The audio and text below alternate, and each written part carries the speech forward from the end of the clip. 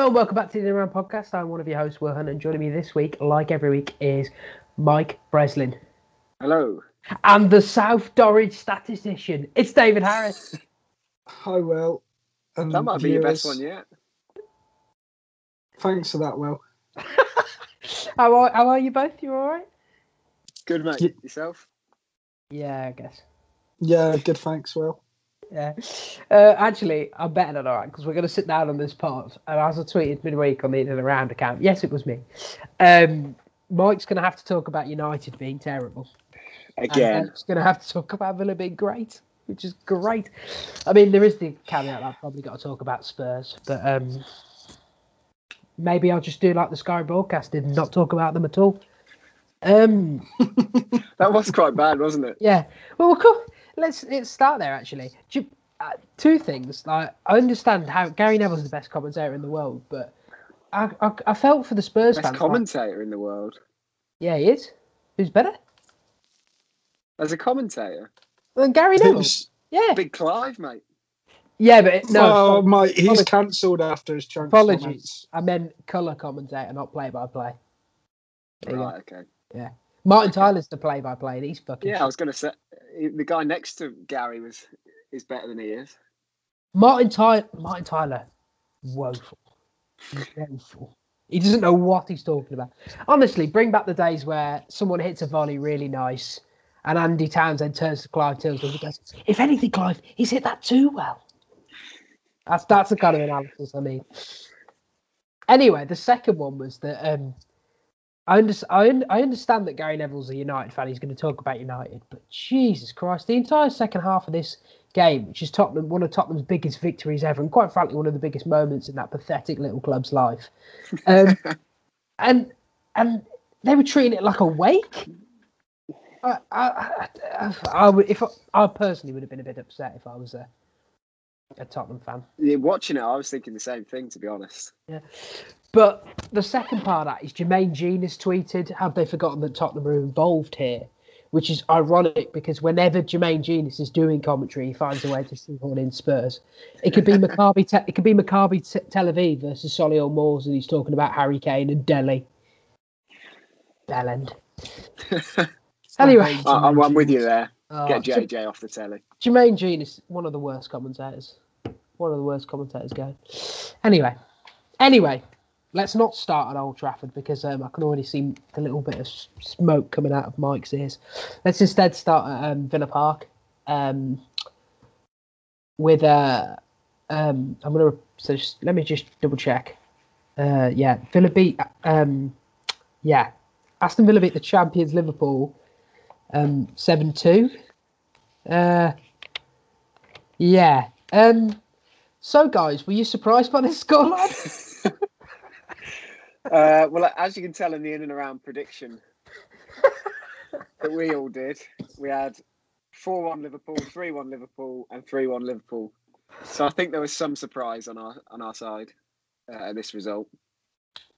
Yeah, Dave, was it a shocker? Yes. Was I wanting to see Villa get anything from that game? Absolutely not. I thought they were going to get pumped, Will. Okay. Right. So, where to start with this one? I'm not quite sure where. So let's start with Liverpool, maybe. So conceded 7 goals to a team that stayed up because Hawkeye wasn't switched on last year. We've talked already on the pod about how we're worried about how Liverpool have shown a bit of frailty, and we weren't really worried. So, start with this. Is it time to get worried? I still don't think it's totally time to get too worried. Why? We don't need to get too carried away yet. Well, they play Everton next to the top of the league, and that they're going to beat Everton. You heard it here first. They're going to beat Everton again. They're going to go on fine. They're probably going to win the league. However, this was a bit wild, wasn't it? Dave, are you worried? For Liverpool? Yeah. So certainly be asking questions, but I don't think I'd be panicking yet 4 games into the season. Well, Lads, I don't want to bring it up again, but Southampton lost 9-0 last season. We're fine. Just character building. yeah, Will. but Even the big teams need it yeah, but sometimes. interestingly enough, that game, Southampton had a man sent off early, and lost and were bottom of the pretty bottom half of the table, and they were up against a team going for Champions League. This was a team that we thought was going to be bottom half of the table, beating the champions 7-2, and that scoreline actually flatters Liverpool. Yeah, that is true. I mean, I agree. I'm not too worried about Liverpool structurally, but I think it would be cavalier to say that I'm not starting to go, oh, you've conceded 11 goals already this year. Like, how many did you get conceded in total last year? It was not much higher. 20, was it? Probably, Something yeah, like that, 20s, mid-20s, I'd have thought. And they've conceded 11 in the first 4 games. This is a team who, being solid, is a massive part of who they are. So 33 it was they conceded last year.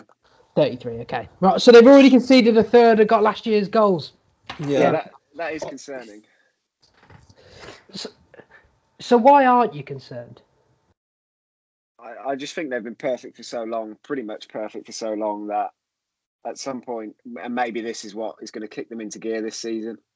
Maybe they needed someone to just pump them, which hasn't happened for a while, and have a bit of a, right, we need to get back to what we're good at here. It was pretty much to a man.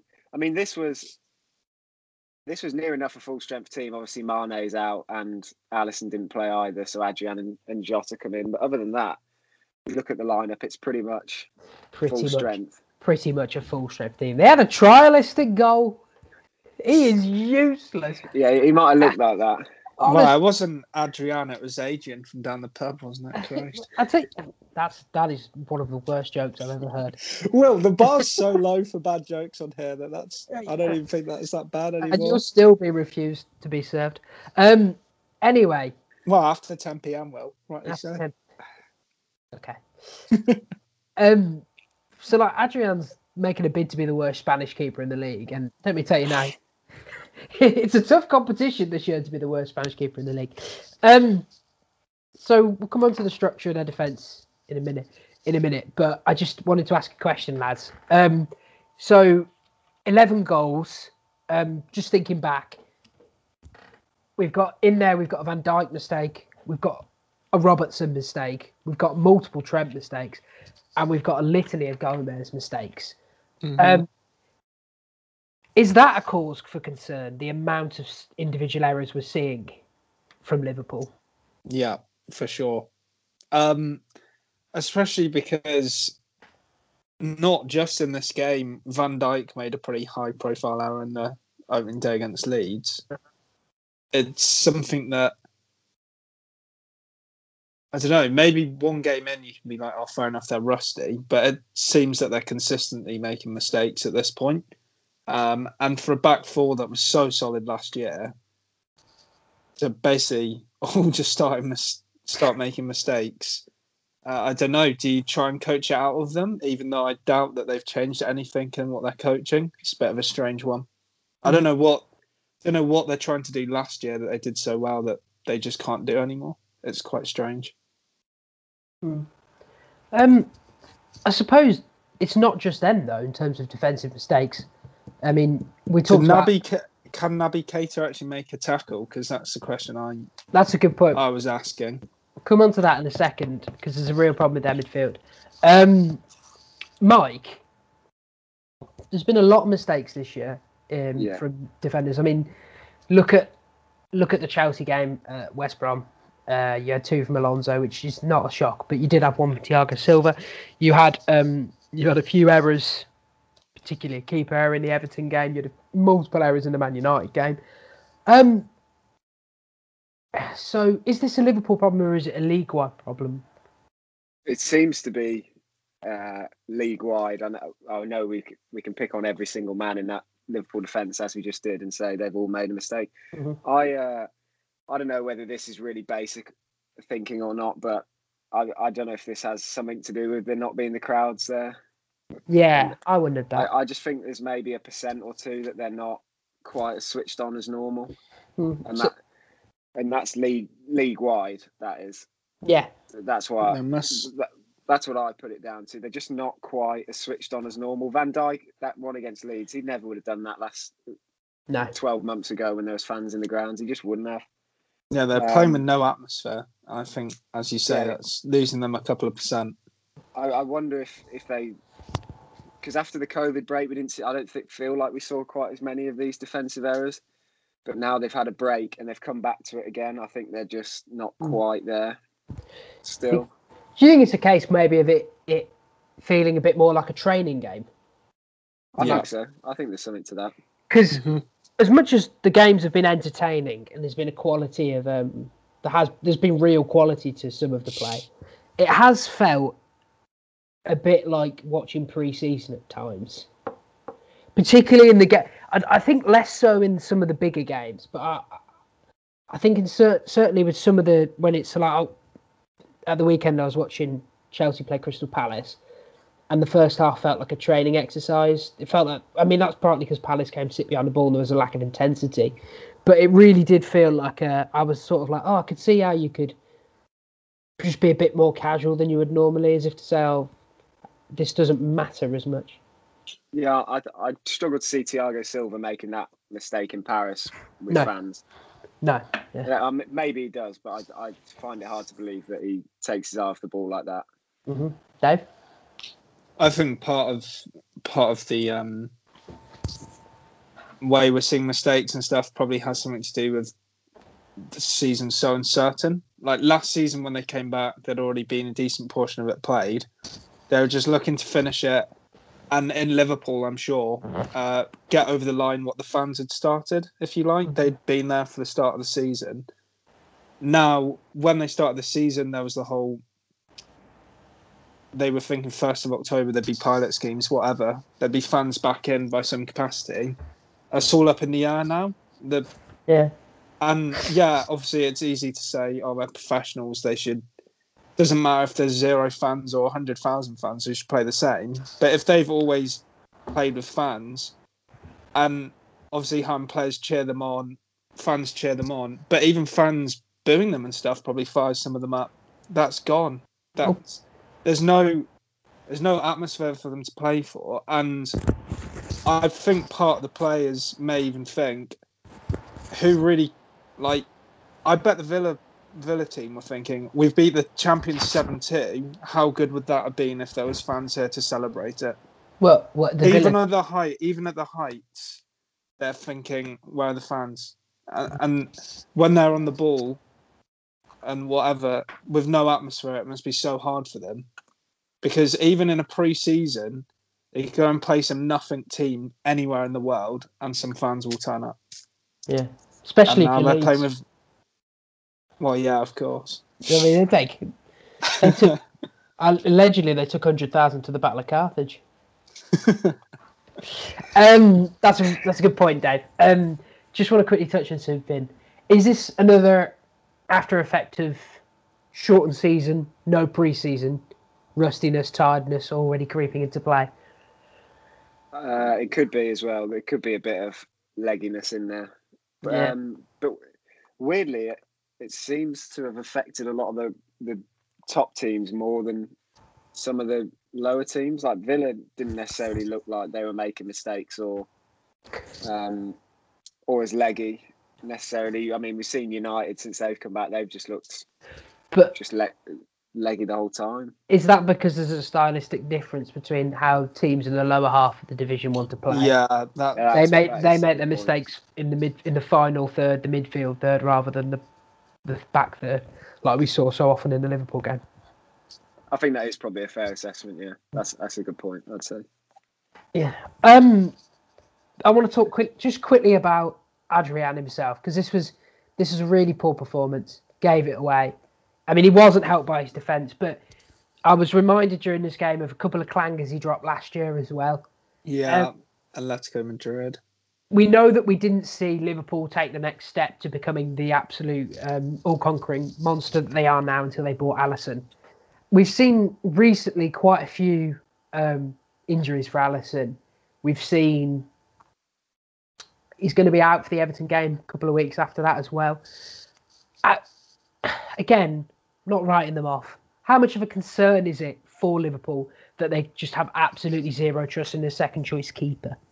Well, it's for any team to not have trust in your keeper, because maybe that's already playing into defenders' minds. Maybe they're making mistakes because instead of the easy pass back to Adrian, they don't want to give him the ball, so they're trying to overdo it. When, say, it was Alisson in goal, they're playing that pass, and that can cause mistakes. The amount of times that Liverpool pass it to Alisson, because he's always a safe option and they're good enough on the ball. He's pretty good on the ball, to be fair. I mean, I remember a famous Cruyff turn, but other than that, against Leicester, he's usually pretty solid on the ball. If they're overthinking even a basic back pass, then obviously it's got to play into their decision making as a whole, and dallying on the ball for even a split second, thinking what they're going to do with it instead of what would have been a natural action with Alisson in goal. That's all it takes to make a mistake at this level, really. And it's not even just a Liverpool thing. We saw it with West Ham last year when they had that Roberto in goal. It was like, It doesn't matter how well they play because he's going to let them down. And that was clear with the players. And also moving forward, how do you even keep Adrian's head up at all? Will's written Kappa there in big writing. Yeah, I'm playing Hangman. I can't see that. I just because it's the perfect illustration of this as well, isn't it? It's got to play on their minds. And you're just thinking, how does Adrian pick himself up, let alone anyone else?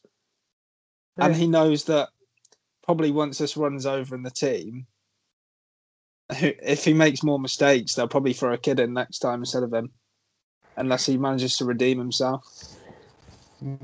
So that'll be playing on his mind too. Like Karius has never played for them again after his howler. Adrian's put in quite a few poor performances now. He's got to know that unless he turns this around, he's probably not going to play after this spell.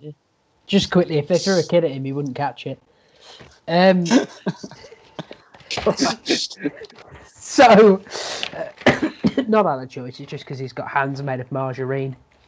Let's quick. Henderson was missing for this game, and Jordan Henderson, one of those players that everyone's always like, "Oh, what does he bring? What does he bring?"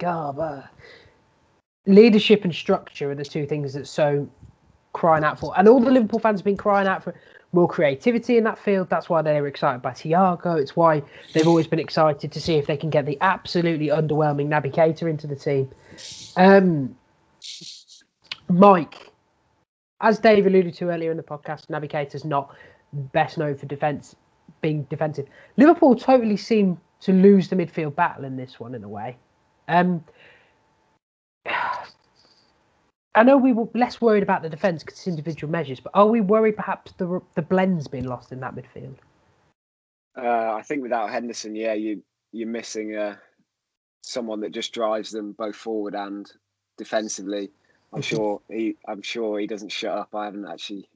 He doesn't listen, but I imagine he doesn't shut up all game. Which you would think, with him not there, maybe Van Dijk takes over, or even Fabinho. He's played at centre half and in that holding role. Yeah. But they're all a bit samey, aren't they? With Wijnaldum and Keita. You're not getting much, particularly defensively. But also, I don't think Wijnaldum tends to get on the edge of the box quite a bit. I'm not too hugely sure what Keita actually does. Really, he's gonna go into that bracket again. Another one. Yeah. So but without Henderson, I don't think the screen for the defence is as good, even though Fabinho's still there. And with, as Dave was alluding to, with a goalie that you don't necessarily trust behind, you kind of defend a bit differently, and maybe that's led to a couple of extra errors which they wouldn't have made. As weird as it sounds, with Alisson in goal. So a ton of from note, Liverpool and City have, particularly in this game for Liverpool, they don't usually have this problem. Had a weird, slightly different problem in terms of with City. We said the fact that the forwards aren't pressing at the same level that they were means that it's the attackers are just cascading onto Rodri through and just attacking the weak defence. So what I think's happening here is, I think although the front three are absolutely monstrous pressing monsters, although subbing out Jota for Mane, for me, I feel like Mane's probably better at that. But subbing out the relentless Henderson, who so often drops into that right channel to cover Alexander-Arnold when he's going forward, I think they've got a real issue in keeping the pressure on that side of the pitch, but also in terms of they've got a real issue with cover. If we look at most of the goals, most of them have been into that area. Like we take the Jack Harrison goal, for example. Mm-hmm. Gomez was caught by Watkins because Alexander-Arnold was up the pitch, and then Gomez was having poorly positioned yet to use his recovery pace, and it led Watkins to easily turn him. So I think Henderson's even more than the leadership, just the structure he brings to that side of the midfield is so important, and it's why I think the clamour for Naby Keita to start is a bit odd for me personally. But I don't know. I am interested to see how they manage to find a way to get all this balance and structure and fit Thiago in. Yeah, because I know the suggestion was that you would play Fabinho and Henderson with sort of like either side of him, and you have him in like what's the Pirlo role. But to me, that's asking for trouble. To me, hell of a job for Wijnaldum and Henderson to do. Yeah. Tell you what though, it's a nice problem to have. Yeah, not bad, is it? Not or you can sit there and figure out what you want to do with Jorginho. Personally, I'd stick him in a cannon and fire him into the moon. So we've just we've done exactly what Sky did. We focused all on Liverpool. For as bad as Liverpool were, this was an absolutely monumental performance from the Villa. They were superb in every aspect. If they'd taken their chances a bit better, could probably have been even more to the good. However, it was really driven by Grealish. 2 goals, 3 assists. Dave, talk to me about Jack Grealish. It's a tough one. I don't like him. I'm fucking loving this. I don't like him at all. This is great. So good. But there's no doubting his ability, and he's fantastic. And now I think what this game showed, as well as to be fair, I can't even believe I'm going to say this. Villa played really well, and it pains me to say, but actually for me, look quite good this season already. 3 games in, but they look quite exciting. I'm shocked by how well they're playing. Mm-hmm. Not a pleasant shock, it has to be added. The thing is, a Grealish, like putting a player like Ross Barkley next to him, who did they used to play 21s together? I don't know. I'd imagine so. Barkley, I mean, they're an Iron Apple sex scandal waiting to happen. The pair of them. Honestly, if COVID ever gets over, them two are going to be on the strip, and I'm just like, I don't even want to tell you what they'll be doing, ladies and gentlemen, but it'll be chaos. Even so, that's my point about the football. Yes, Barkley's a pretty good player and a big upgrade on players like Hourihane. Yeah. Douglas Luiz has looked really good since the restart, to be honest. Mm-hmm. And John McGinn's great. Mm-hmm. One of the Villa players that I don't actually hate. I hate when you call him McGinniesta, mind. And allowing Grealish to actually have like more of a free role where he can rely on people around him, and even Watkins in one game showed more than Samatta and Wesley ever did in the whole of last season. Just allowed him to play his game. He's just running at defenders, which is what he loves.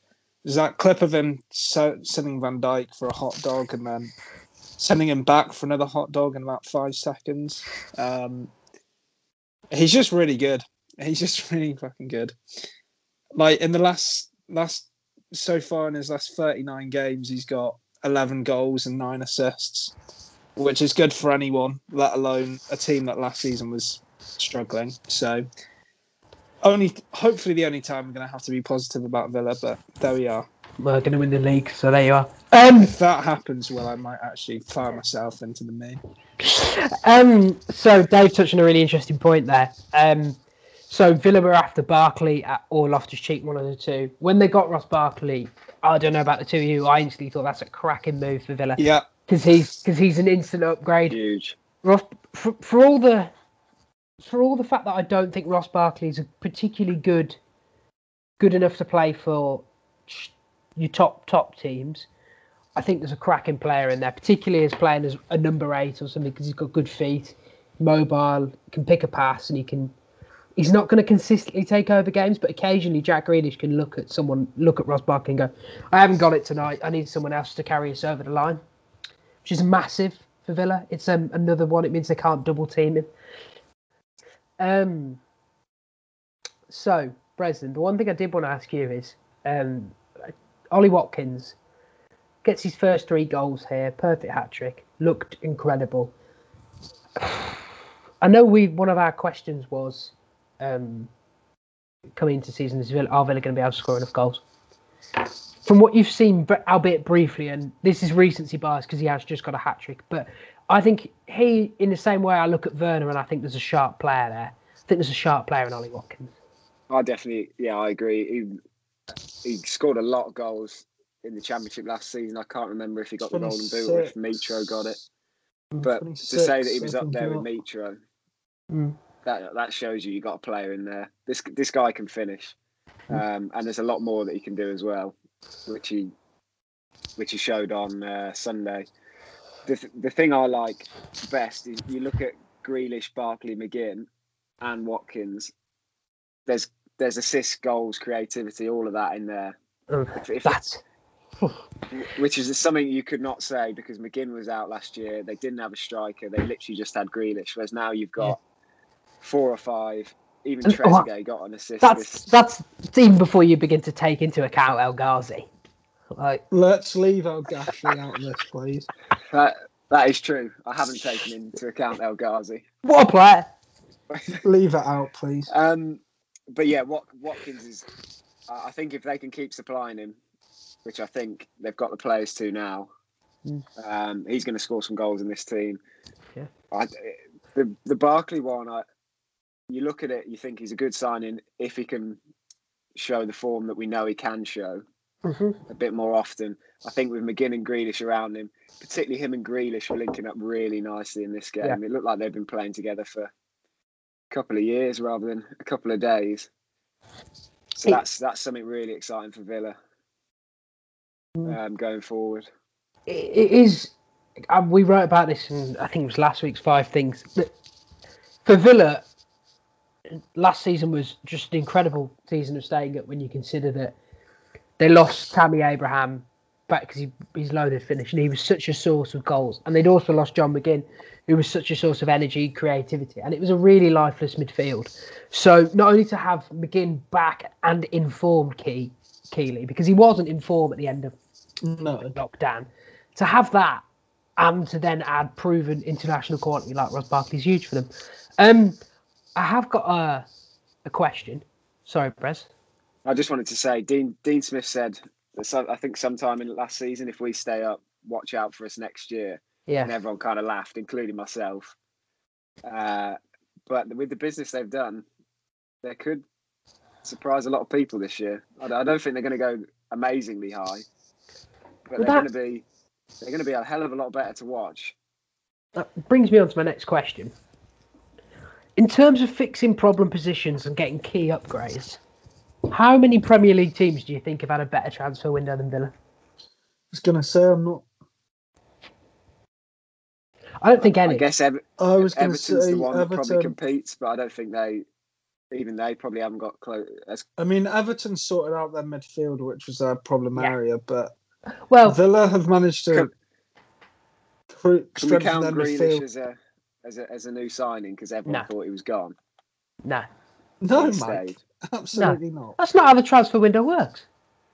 I didn't realise we were dealing with Gianni Infantino over there starting new things. What's going on? Okay, Which but is his everyone name, by the thought way. he wasn't going to be coming back, No, regardless of I whether they actually, stayed I up, actually and didn't he think is he still was there. going. Okay. Because where could he go? Well, and also, who was going to stump up the money for him in these times was more my fault. But that was no, you look at all the top clubs, no one had need for him. Well, there was talk about City and obviously the rumours about United as well, but Yeah, rumours, maybe. rumours. Hey? yeah. But going back to Everton, like Everton have your two contenders are probably Everton, probably Chelsea. Villa got the upgrade on keeper for Villa is Oh yeah, Yeah, Martinez. that's Yeah. huge. I thought the Matty Cash signing's a bit weird. He looks however, good. He looks absolutely brilliant. Ross Barkley's a drastic improvement on their midfield. Ollie Watkins is a drastic improvement on what they've got up front. Say what you want about Bertrand Traore, I think he's the most one-footed player I've played. I've seen. Still an upgrade. and he still calls from the wing. I think. Whereas you look at Everton, completely revolutionised their midfield, completely revolutionised their attack with one signing there. However, they didn't address the key problems in both their defence and at the goalkeeper position. That's However, the they difference. signed Ben Godfrey, which may look to address some centre-back issue yet needs to be seen. It might do. However, as I said last week, I don't trust anyone who is in that Norwich defence. At all. At all. At all. We might see really how good he is this year at Everton. Yeah. It doesn't matter if they've still got T-Rex in goal. But yeah, I Yeah, agree. it's true. Villa have had a fantastic window, to be fair. Really fantastic window. Biggest club in Birmingham, aren't they, Dave? It's a strange how St. Solihull Moors. They're not in Birmingham. Anyway. Technically.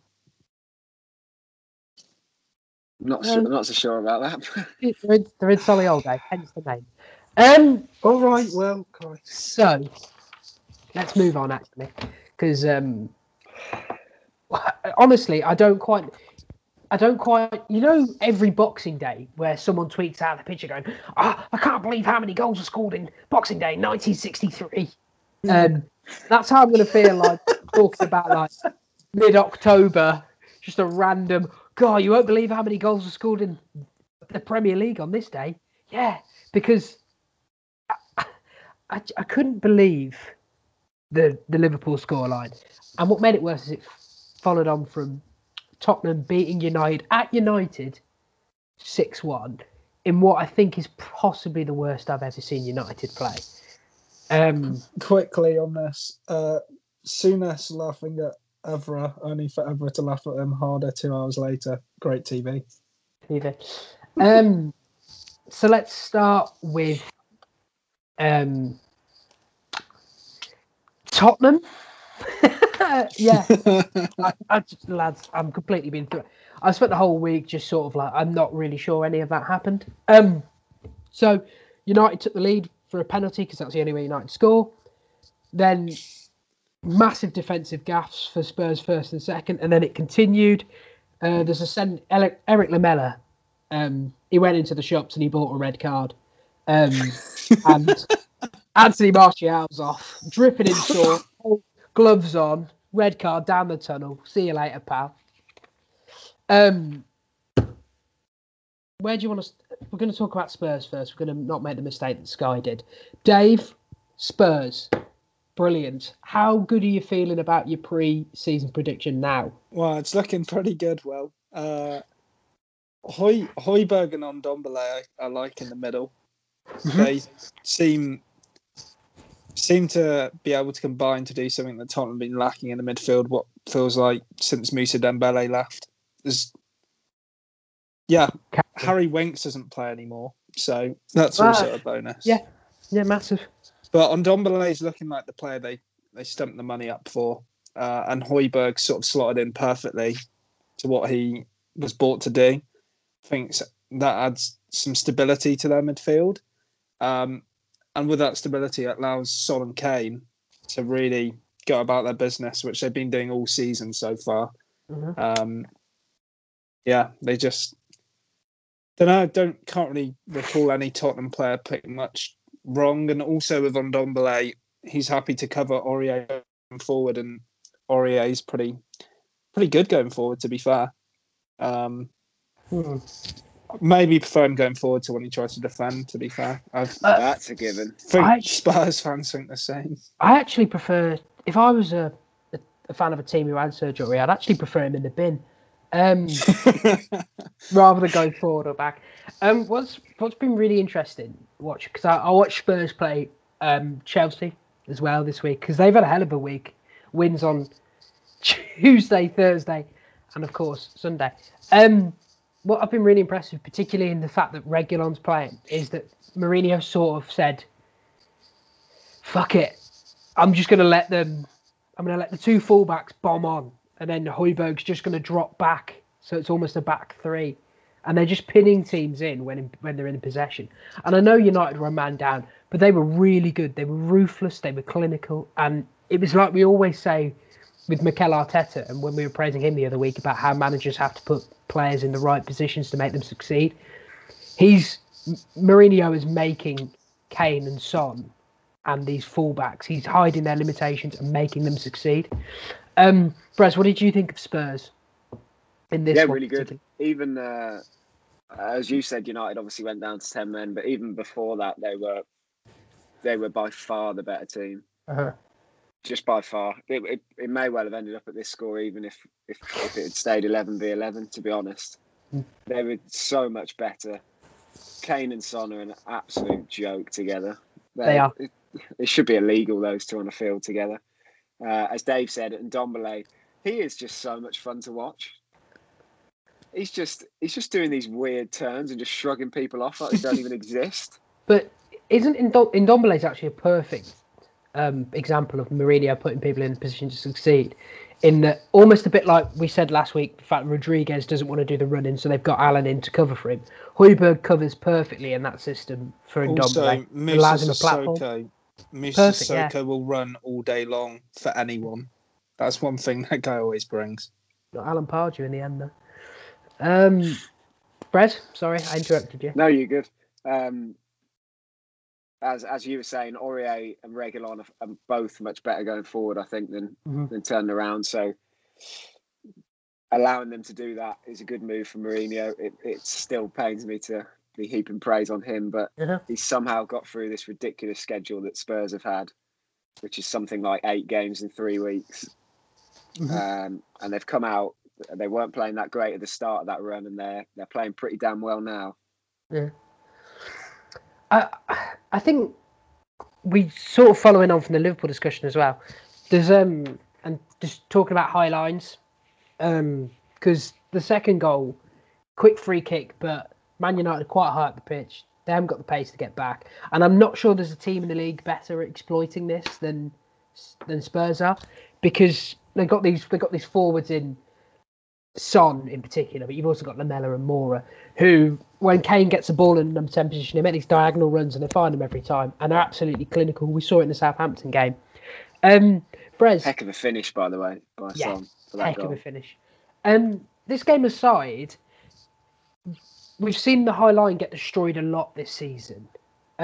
We know it requires an incredible amount of energy. Are teams like Spurs, who in defensive shape sit really deep, are they going to be? Are they going to have an advantage over teams like, I don't know, Chelsea, Liverpool, Southampton, who try and play these higher lines this season? It's definitely the fashion at the moment, isn't it, to play the high line and press high up. And so far this season, it's not gone overly well for pretty much any of the teams. We spoke about Liverpool earlier and Southampton. Was it last week? Yeah. Or the week before, when they got pumped by Spurs. I think they probably do have a bit of an advantage, to be honest. Yeah. Given that a lot of the teams near the top, in particular, that Spurs are going to need to beat, are going to be essentially playing the exact game that Spurs want them to play against them, which is kind of what United were relying on last year. Was people, they would drop deep and we just hit them on the break, which is kind of what it's playing quite into Spurs' hands at the moment. I wonder if a couple more weeks and everyone will work it out and stop doing it against them. Yeah.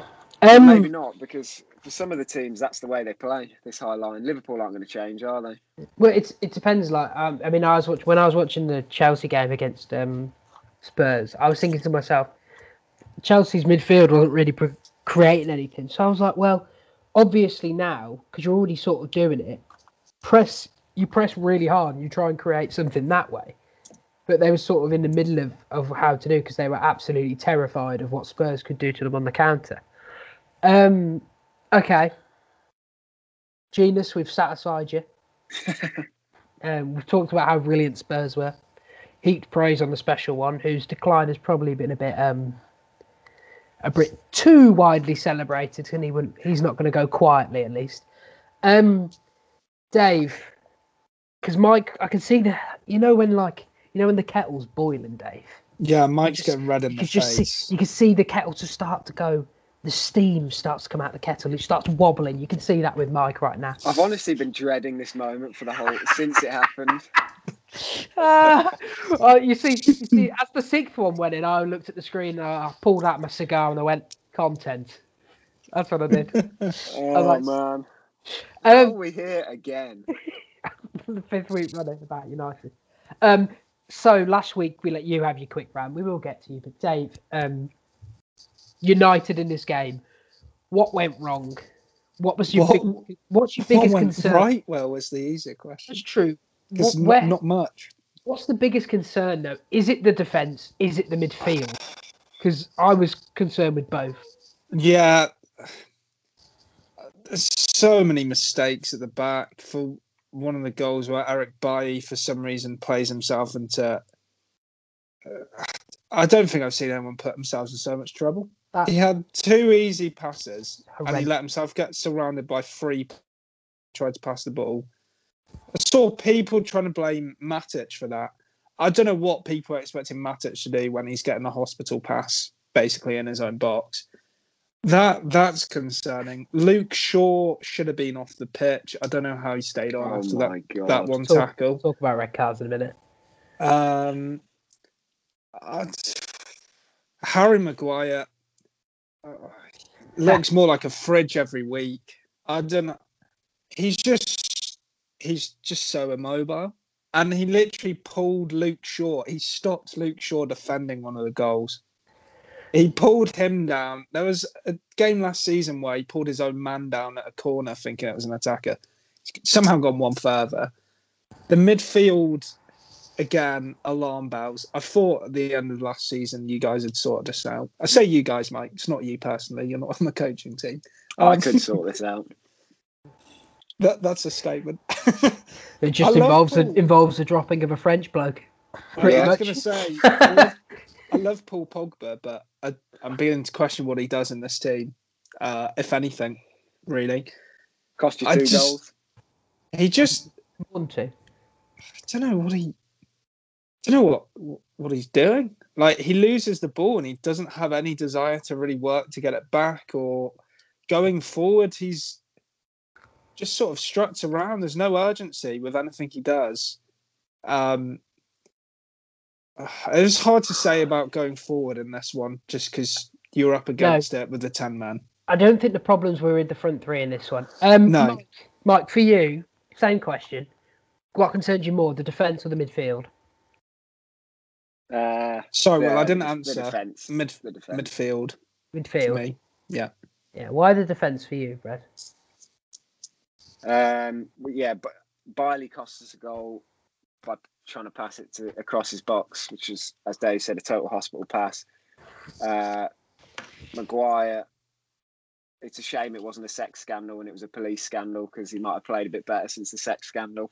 I need to tell you what. Everyone knows that if you're a football player, you have a sex scandal, it's the next step in your career. Phil Foden, I see you.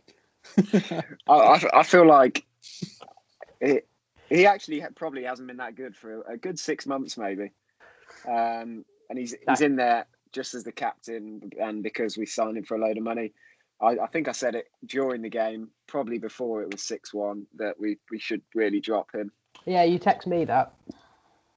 I was glad to see Bailly in the starting lineup, but he didn't cover himself in glory. Wan-Bissaka should have switched on with that quick free kick, and as Dave said, Shaw should have been off. So all in all, the back four were just Woeful. horrible, Um, absolutely horrible. I've got a figure for you. Sorry to steal your thunder, God. South Norwich statistician. That's right, Will. This Pass the baton sometimes. thanks. Wouldn't it just be what do they call it? What's the? I can't. Here we go. Ladies and gentlemen, this would have been a great joke, but I can't remember it. I'll take the graphic calculator from you, Dave. There we go. We'll try that one. Abacus. It's an abacus. You know the little. Yeah. Okay. Right. Yeah. I think the moment's gone. The moment is so. You've got Will. I want to hear it now. Go for it. That's terrible. No, Anyway, you've got to do it. I've got another. I think it's gone. Yeah, got another joke for you. This back four cost £195 million. That's Pep country, that is. That is well and truly in Pep country. Luke Shaw, most paid left back in the world. This is how far into Pep country you've gone. You've gone over the bold mountains, and you're into the cardigans. You're into the cardigans like woodlands in the middle of it. We're not quite fully at bow tie country, but we're getting close. That's a pretty horror statistic, isn't it? Really. 195 million. Going back to you wanting to drop Maguire, you text in our group chat that as well, and our friend Mr. James Yates, there's your podcast shout out, who was also a United fan, a great deal more deluded than you, I would say, Brez. He raised the question. He raised the question: if you are dropping Maguire, who are you playing? Is this a case of he needs to be dropped more than you want someone else in the team? It doesn't really bother me who comes in, because it'll probably end up being Lindelof, and I'd rather it wasn't him. But Axel Twanzebe, I think time to shine. I would rather Twanzebe or even Fosu Mensah if he's still about. I don't know if he is. He is still back. Yes. Yeah, that's Cooked himself in glory against Crystal Palace. yeah. I think he just needs a week or two to get his head together, out of the limelight a bit, and for people to realise he actually isn't playing very well. I think he seems to get a bit of a free pass, and I'm not sure why.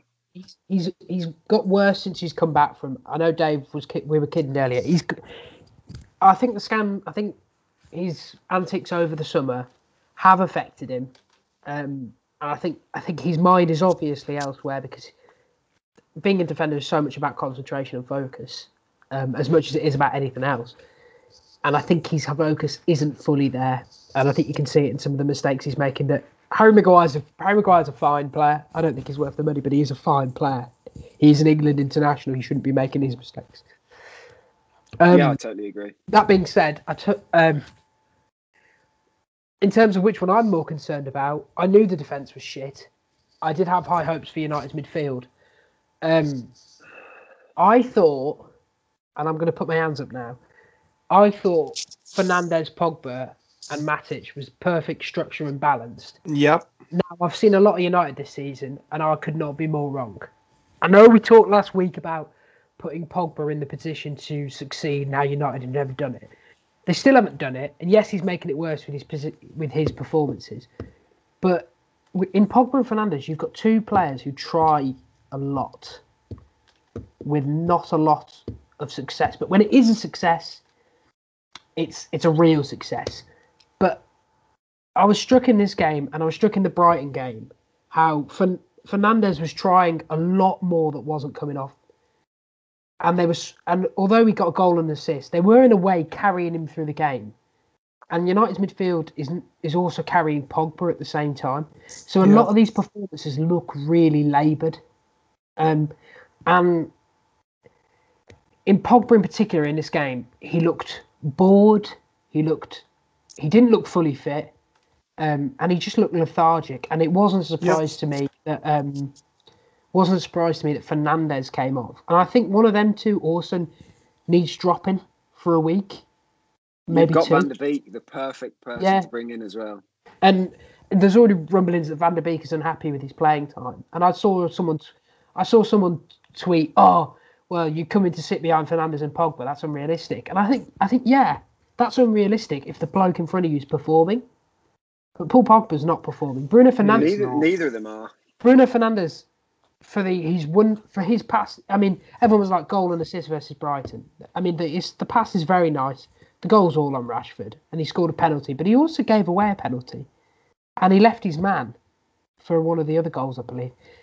He's not looking like the Bruno Fernandes that was a bundle of energy. He's not pressing like he pressed last year. Maybe because he doesn't think anyone will do it with him. But that's my worry. I'm more worried about the really expensive quality players in the midfield not performing than I am the overpriced, bloated back four, personally. Yeah. Yeah, I think there's big worries in both areas. But yeah, I can see your point. But you'll know who'll fix it. Cavani. I really Alex Telles? Okay. Jadon Okay. Sancho? No, that didn't happen. Should we move on? No. I quickly want to ask a question, and because I ask it every week. United feel like a collection of players, really expensive players that have just been sent out to go and play. Now, I realise that a lot of people think Chelsea are like that too, because they doubt Frank Lampard, but at least Frank Lampard has the metrics to back him up. Mike. Ollie out? Yeah. Yes! Come on! I told you that last week, didn't I? Let's get rid of the PE teacher! Yeah, it's about time. Yeah, needs to go. He did his bit, as I think I said last week, or if not, I wrote it in there. You definitely said it, I think. What I noticed. Mm-hmm. Yeah, you need a top-class manager now. Yeah. So. Also, quickly on Cavani, it just sniffs of what I thought we'd got away from, which is... We're coming on. In fact, it stinks. It does stink. In fact, it doesn't just sniff of it, it freaking reeks of it. My question, do you remember this is a very dated reference. Remember when we were kids and Doctor Who had returned? And it was back at the start when we were all like, oh, Billy Piper's really attractive. So we're all watching. And they had this, I can't remember their names. They had the villain where they sort of like unzip their head and they revealed like this green monster. I remember I remember that. Viewers, if you know who these are, can you please email us inandaroundpod@gmail.com so I can have an excuse to watch old Doctor Who episodes with Billy Piper again. That being said, that doesn't sound dodgy, does it? Just for the research, old time's sake. Old time's sake. That being said, do you reckon Cavani's going to unzip his head to reveal Radamel Falcao, Mark? What a segue. What a setup for a terrible joke that was, by the way. That is genuinely the first thing I saw. It's such a Falcao round two. And we've done it with Zlatan. And we did it with Henrik Larsson. Zlatan and Henrik Larsson were good, though. Yeah, Henrik Larsson was good. I loved him. Zlatan was good, man. I was going to say. Yeah, but you know, it's just a name. Zlatan happened to be an absolute monster, but I think Cavani hasn't played in 7 months. It's just such a panic. Oh God. So the knock on Telles, by the way, is that he can't defend. So it's good they're adding him to a back four that conceded 6. Okay. Yeah, maybe we shouldn't be so worried about him not being able to defend because none of the rest of the clowns back there can. I mean, United did need competition. They did need squad depth, but I think the biggest thing they came into the transfer window needed was proven quality additions. Now, they did get one in Van der Beek. I think that's fair enough. They got one in proven quality. Well, they better keep him happy now. Proven quality squad player. However, they whiffed on the Jadon Sancho negotiations. If you read, this is your weekly plug for The Athletic, go and read their article about United and Jadon Sancho because it is one of the most damning things you'll read about negotiation. United appear like second-rate, second-hand car salesmen rather than top-of-the-line businessmen. It's embarrassing, quite frankly, but it's well worth a read. We don't have a code. Just type in Billy Piper. See. But Brez, we come on to this again every week. But Ollie out. But how much of the board not helping here? Right, they haven't been helping for years. I thought it was getting slightly better the last year or so, and then they're just going. I mean, they signed Van der Beek, which is great, but other than that, everything's just Oh shit! It's deadline day. We need to actually sign someone. Let's pluck Cavani out of a fielder from Uruguay and bring him in. And we'll get some guy that can't defend in the Portuguese league. I just like the idea of Cavani doing keepy up to the Uruguay field and someone calling to him like, Henderson, it's your time. Apparently, he didn't even want to go to United. Apparently, he wanted to go to Atletico. Yeah, but but his wages and agent fees too big. Which is the most Man United thing I've ever heard. Who was the other team? Atletico don't worry, Edinson. Someone else. We'll pay you, Edinson. Whatever Whatever you want. 2-year deal, 220k a week. It'll be 35 when it's finished. But is he an improvement on Igalo? Yes. Well, yeah, but for 220 grand a week, come on now. Is Tellers an improvement on Shaw? I've never watched Alex Tellers. I've no idea. Probably after watching Shaw at the weekend. Yeah. Dave, what do you think of these two signings? Cavani one stinks. The thing is, he actually could be good. He could be good, yeah. He could be good. But I think it says a lot about a team when they're making signings like that. You've messed up the one that you should have got wrapped up. Nothing's really come to a head, so you're panicking. And you're like, okay, this guy... Cavani, yeah. Even a few years ago, definitely one of the best strikers in Europe. But is he still that now? It's a total lack of squad planning. Because, yeah, it is. Because what does Cavani thrive off? Crosses. Who've United got? A fullback? Yeah, they've got Tellers who'll swinging it through. Who've they got the other side? They've got Wan-Bissaka, who quite frankly is more limited. Wrong. Fosu Mensah's about to send to an assist. Look, I don't say this lightly, but Wan-Bissaka's more limited going forward than... I don't know, me and you, Dave. Like, at least me and you can play. You can play a ball down the line. Wan-Bissaka just takes the ball down the line with him and then just turns around again. No, what it is Wan-Bissaka looks like a deer going into a road, and the ball is like a massive Eddie Stobart lorry about to hit it. He just looks terrified, absolutely terrified. And it's just You're up against Reguilon, who can't defend either. For goodness sake. It's ludicrous. It's absolutely ludicrous. And United's just inability to coherent squad depth at every level is never not shocking. We'll probably be here next week after they've... Oh, no, we won't. It's the international break, so we won't... Yeah, I get a week off. Next week. Yeah, but don't worry. It's what you think, Mike. Wait until how useless England prove to be. I'm not watching that snooze fest. I'm never watching England play. I don't watch England unless it's a major tournament. There's one for the viewers. We'll probably talk about the international break and why it's nonsense next week. That'll do us this week, lads, quite frankly, because I'm sick of talking about United. But it is party time at Arsenal, so enjoy that. That's a good point. Thomas Partey, could just quickly, 2 words on Partey. Not 2 words, just tell me whatever. Good signing. I don't really care. Overpaid. Overpaid, really? Why? I think so. They didn't want to pay the release clause, and then in the end paid the release clause, which incidentally is what United didn't do with Sancho. Yeah, well, the whole, honestly, I'm going to repeat, if you haven't read that Sancho article, go read it. It's wild. Dave, Partey, what do you think? Is this the missing piece for Arsenal? Midfield? Could well be, yeah. They a very proven midfielder that sort of does the dirty work, and they needed that for a while.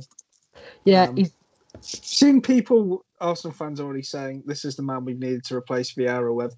Don't want to go that far yet. We've not seen him play. That's ludicrous. But in terms of when I saw he's far better than Torreira, for example. Guendouzi, obviously, besides him having a massive problem with his own paycheck, hasn't really matured into being the player that anyone wanted him to be. So they're signing a proven player to go in there. So, I think he'll just upgrade that midfield. So with Partey, he's a box-to-box player. His stats are very good, progresses the ball nicely. He's a good ball carrier. I think he might dovetail nicely with Xhaka and Ceballos. Yeah. Think it's a good signing. Think it's if we were sat here and they'd signed Aouar, I'd feel much better about it, because I don't know about the two of you. Watching Arsenal's been pretty stodgy If you look at their XG numbers, they're not great. That Sheffield game was awful. They're relying a lot on finishing, and that variance is sort of going to even itself up out. I think they're desperately crying out for some central creation, to be honest. And I know everyone will be like, why don't they play Ozil? It's because he's shit. And he's been shit for a while. Get over yourselves. There we are. There you go. It really is party time. It really is party time. I'm going to double down on that one. Yeah. Do you like how I ignored it earlier to see if I could get you out of it? Yeah. Which coincidentally is not what either of you did for my abacus joke. I'm not even sure if it's still as abacus. Abacus Khan. Abacus Khan? Abacus. Hopefully we'll know by No. Abacus Finch? Is that it? That's the worst joke of the week, Dave. Did you? That's the true host doing a bad joke at the end. Forget about the early one. Dave, if the people want to follow you, where can they follow you? At Dave Harris _44. Mike, if the people want to follow you for analysis, stats, and all the info on the new Firmino, where can they follow you? At Mikey Breslin on Twitter. Yeah. For everything Joel Linton. If you also want to go to Mike and just tweet a load of laughing, crying faces with 6 more in there, I'm not going to stop you. Again, it's at Mikey Breslin. And if you want to follow me, you can do so by following at Wilhelm17, but please instead follow us at In and Around Pod. You can send any questions you have to inandaroundpod@gmail.com, but you can also send them on all the socials, which is again at In and Around Pod, even on Pinterest. As you all know, we've started a new website. It's called inandaroundmedia.com. Couple of interesting articles up there. There's one going up pretty soon, all about Loftus-Cheek and how his Fulham loan could be his last chance at making it big. Mr. Breslin, have you got something in the works? No, but I just wanted to, well, yeah, actually, my betting column's out on Friday, so come lose your money with me. How you doing? I think we're down about 3 points or something like that. I need to work it out. Yeah. From last week. How I've many landed a couple. How many wins? 2. That's not bad, though. How many weeks? Thanks. Hey? How many weeks? I've put forward eight bets. All right. So it really is go and lose some money with him, ladies and gentlemen. Yeah, but have fun doing it. It's like Meatloaf said, 2 out of 8 in bad. Anyway, quick public service announcement. I think we're going to be releasing on Tuesdays now, so a bit earlier in the week. Yes, we are. We've sort of been having a discussion amongst us about how that we sort of get to this point in the week and it's sort of like a bit old news and God knows we're bad at previewing things. Just go and have a look at the predictions on Twitter. So we're probably going to move the date to Tuesday, but when we know, we will let you know by the socials and also on the podcast. So until then, until maybe next Tuesday, who knows, Dave? Enjoy. You never know with the Jabulani. You do never know. Enjoy the international break. Yep. Join us next week for is Gareth Southgate the right man for the job? The answer is no. Have you seen that squad? Oh my god! I tell you what, the most exciting news to come out of England in like a year and a half was that Phil Foden and Mason Greenwood just showed their teamwork on and off the pitch in Iceland. That's the most interesting thing that's happened because Gareth Southgate's over there coaching like he's in an M&S advert. Like, have you ever seen a man scream Blue Harbour more? Like, Christ. That's sensational. Oh, God, I tell you what, it's good that we ended on a proper joke after the Abacus debacle. Anyway, till next time. Oh dear. Goodbye. Cheers. Cheers.